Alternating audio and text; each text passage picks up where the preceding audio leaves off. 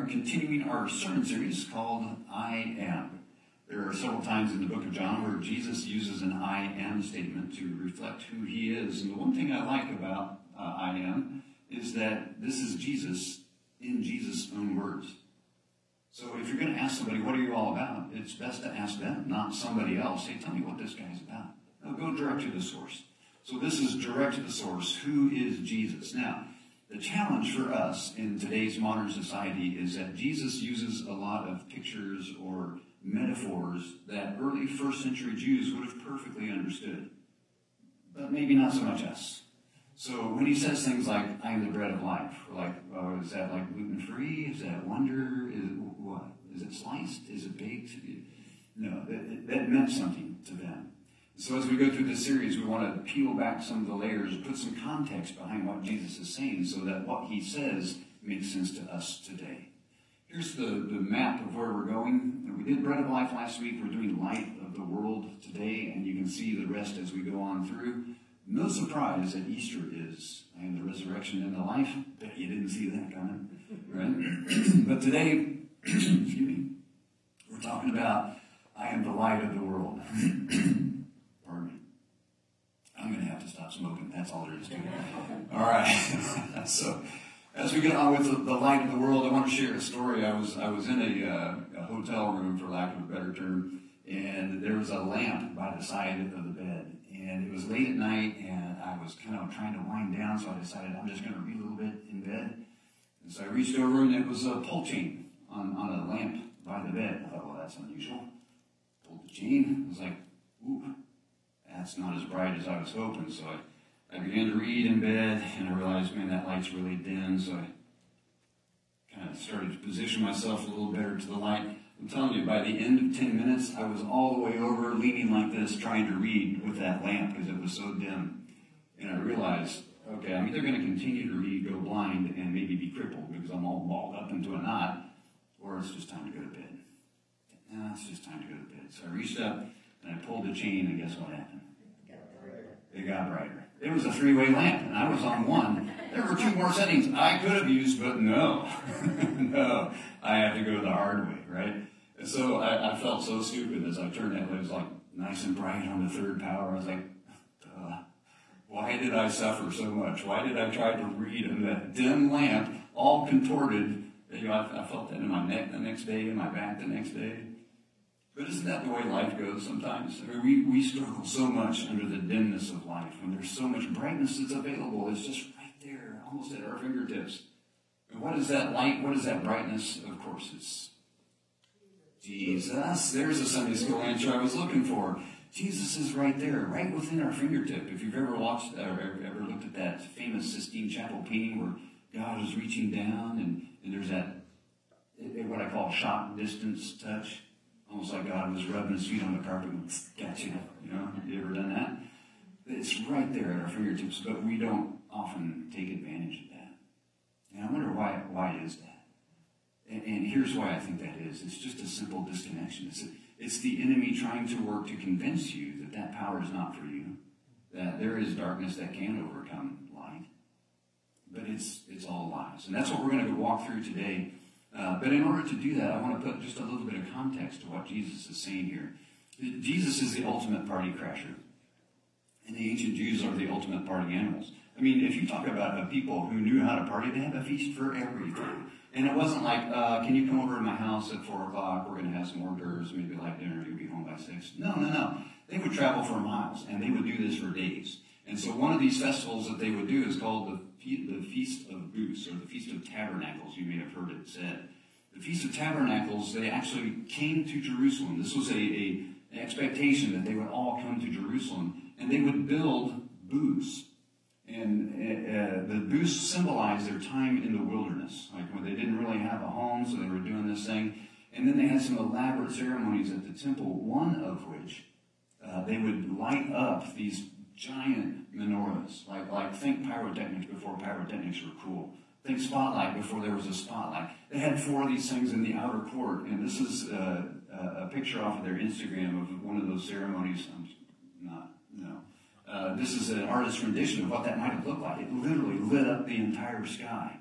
And you could see it for miles. And this was the celebration of light. And what that symbolized was a time in the wilderness when God led them. He led them by a pillar of fire, right? The light that led them through the wilderness, or other ways that he led them through the wilderness. But this is the one that celebrates the light. And so this is the context. And this was an expectation that's been going on for years, right? The celebration of light. And so imagine, this is the expectation. You're here for the big party. You're doing great. This is a festive occasion, and there's light.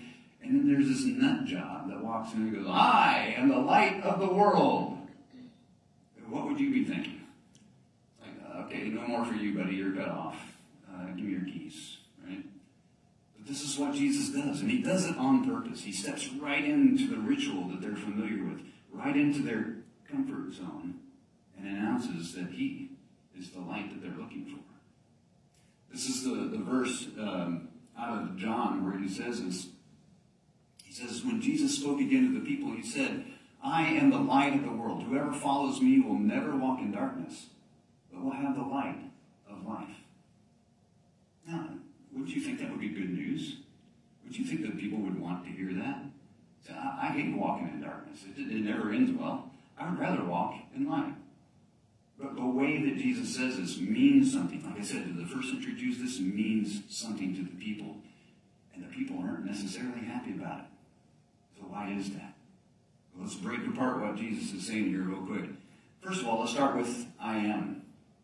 I don't know the inflection that Jesus used. I don't know the hesitations in his voice. But I don't know that he just said, I am the light of the world. I have an expectation. I am the light of the world. And if you know anything about who God is, when Moses first asked him, who shall I say is sending me? And God says, say that I am. I am that I am. That's God's name.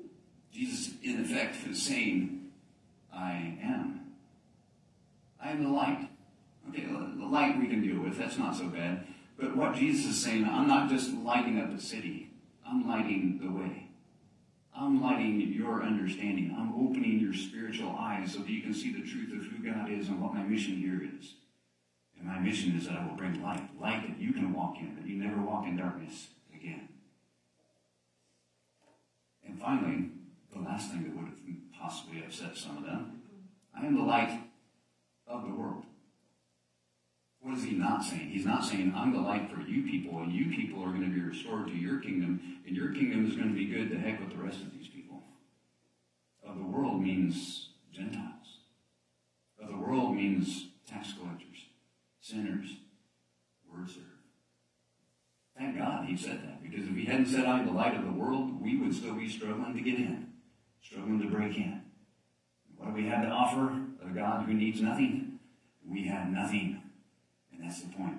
God doesn't care what we have. God cares that we give him our hearts. He wants that relationship. That's the beauty of all of this. So Jesus saying, I am, is upsetting. I am the light, not so upsetting. I am the light of the world. Great news for us. Because light has a history in their way of being.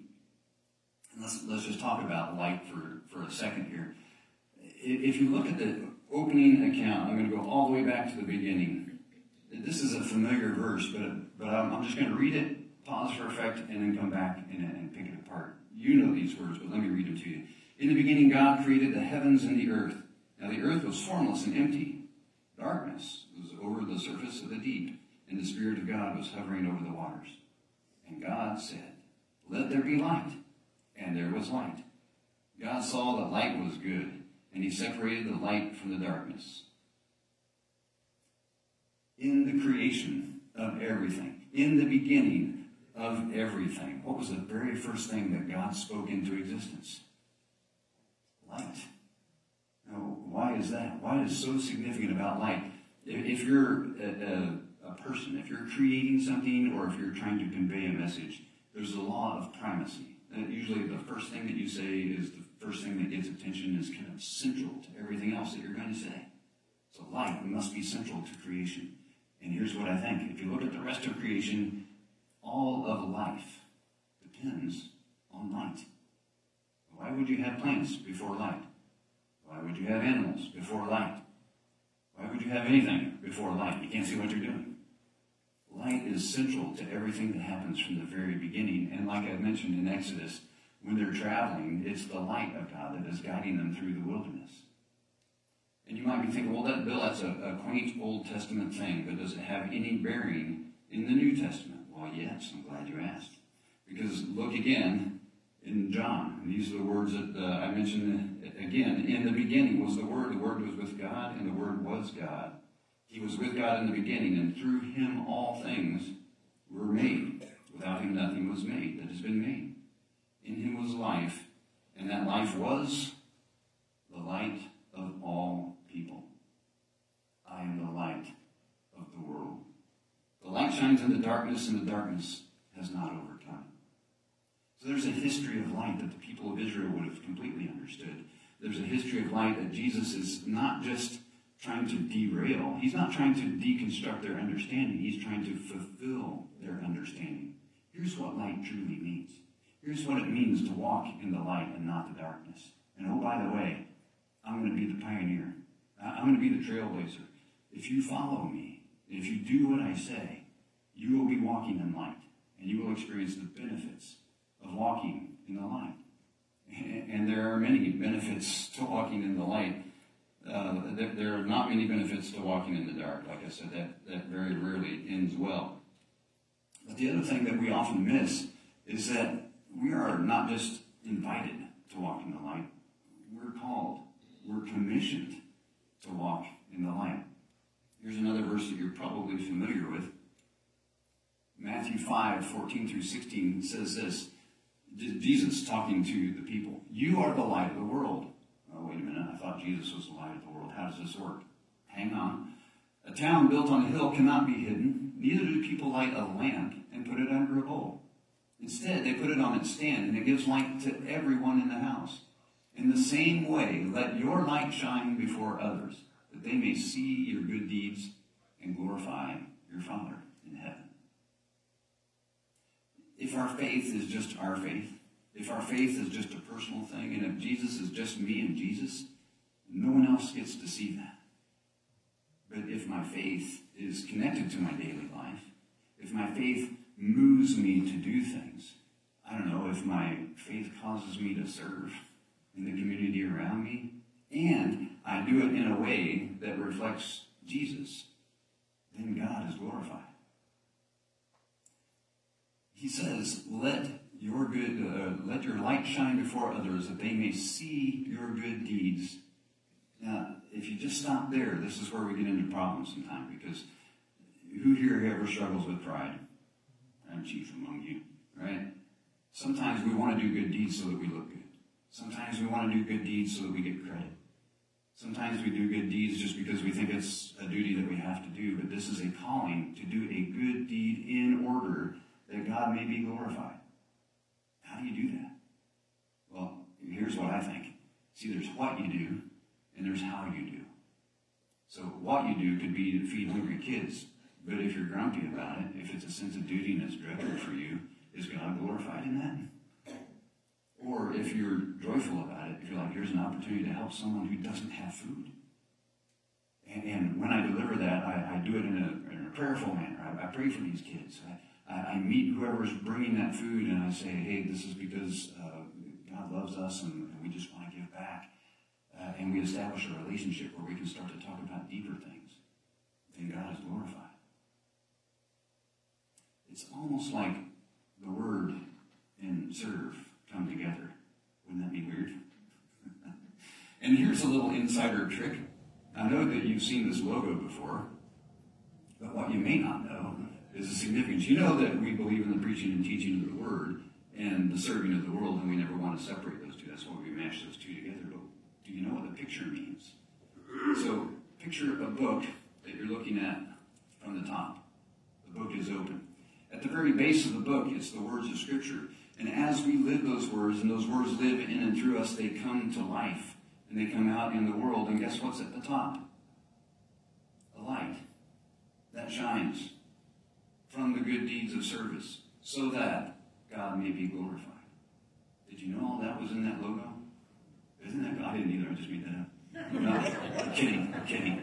No, that's the deal. That's the whole point. The words can't just be dead words on a page. The words have to come into our hearts. And if our hearts accept that word and we live this life, then we live a service to God that glorifies Him and points other people. The light shines so that people can see not us, but God. Sometimes, forgive me, God, when I get in the way, but that's the purest theory and model, and it's possible by the guidance of the Spirit. Is it easy? No, none of this is easy. A lot of it's simple, but none of it's easy. That's why we got to do this thing called life together, because it's just too hard any other way. Because we have some opposition. It's no mistake that our enemy poses as an angel of light. Why? Because we're wired for light. Our souls like light. Our souls crave light. So if something looks good, we might pursue that. If he just showed up as an angel of dark, we would catch on. That's too obvious. But when he shows up as an angel of light, it sounds just enough to be true to pull us off into the darkness. And that's the goal. Make no mistake. He wants nothing to do with light. He wants nothing to do with your understanding and seeing God for who He is. I think it actively works against us. And it can be insidious, so much so that we don't even notice until it's too late. And here's what they're after. These are responses to darkness. Now, what is darkness? It could be anything in your life that causes grief, causes bitterness, causes anger, causes heaviness in your soul. All those things can be darkness. But here's the typical 3 human responses to darkness. The first one is we just detach. I'm not a part of that. I'm just going to be very stoic and logical and never have anything to do with that. The problem with that for a follower of Jesus is it takes a heart of flesh and turns it into a heart of stone. And if the great commandment is to love others like you love yourself, good luck with a heart of stone. It requires a heart of flesh. The second reaction is to fake it. I'm just going to put on a smile. God is good. How are you doing this morning? Oh, I'm blessed. Life is good. Have you ever said that, but inside going, my life is terrible? People do it every Sunday. And here's the challenge. If people see that, if people come through those doors at Word Serve, and the expectation is that life is good, and I'm going to smile, and I'm blessed, and life is always perfect, but I'm not going to stick around, because I don't belong here. That's my thought. But here's the truth. You belong here, because every one of us has got something going on that is not fine, and we may not feel blessed. It's okay to not be happy. It's okay to not walk in here with a fake smile. It's okay to be real. And when you're real, people appreciate that. If you're not, people see hypocritical nature. They see hypocrites. And that's the biggest problem with church today, with people leaving. It's a hypocrite. Why would I go there? I don't belong there either. Either way, they feel like they don't belong, when in reality, this is the place that we all belong. Because we're all dealing with stuff, and we've got a Savior who can help us deal with it. This is where we belong. But we don't want to fake it. Let's be real. And then finally, distraction. We will do, like I said last week, we will do anything that we can to distract ourselves from the issue. Is it alcohol? Is it drugs? Is it work? Is it mindlessly surfing social media for 5 hours and recognizing there's 5 hours of your life you'll never get back? It's all kinds of distractions out there. It keeps us from focusing on the one thing that will take us where we need to go. What is that one thing? Well, no surprise. Jesus, the light of the world. I don't know if you've ever tried to walk in darkness, but I will tell you of a time when I thought one of my daughters needed my attention at night. They were young, and they weren't always the best about picking up the room. They had lots of Barbies. Did you know that Barbies have high heels? And that Barbie high heels on the floor, if you step on them the right way, will elicit the most excruciating pain. It just shoots up your foot and your leg and then captures your soul. And you scream from the depths of your soul, and now everybody's awake. And everybody needs attention. See, walking in the darkness never works out well. Living in the darkness never works out well. Living in the darkness can twist us. It can cause us to be all hunched over trying to get some nourishment like I did at a hotel room in that one night. It can twist us. It can make us have pain where it's not necessary, where there's light available right there. But listen to this good news. If darkness can twist us, light can straighten us. Isn't it much, much better to walk in the light? And let me tell you who the light is. As Jesus said, I am the light of the world. He also says, follow me. So decide today, Word Serve, will we live in darkness or will we live in the light? I recommend the light. Will you pray with me, please? God, thank you for your Son, who is the light of the world. Forgive us when we stray into darkness for whatever reason. God, sometimes we feel like the darkness is winning, and we do all the things that we do to separate ourselves, which just makes that seem all the more likely that darkness is winning. So God, help us to break that chain. Help us to see you for who you are. Help us to recognize that life in the light is so much better. God, even beyond that, help us to break through our own personal struggle. And help us to understand that our call as a follower of Jesus is to let our light shine not just for us, but for the world. That the world may see you, that maybe the world may glorify you and know you for who you are. God, we're not smart enough always to figure out how to do that, but you are. So give us a listening ear. Speak to us in a way that we understand. Put your love in our hearts, but also in our hands and our feet as we serve the world around us.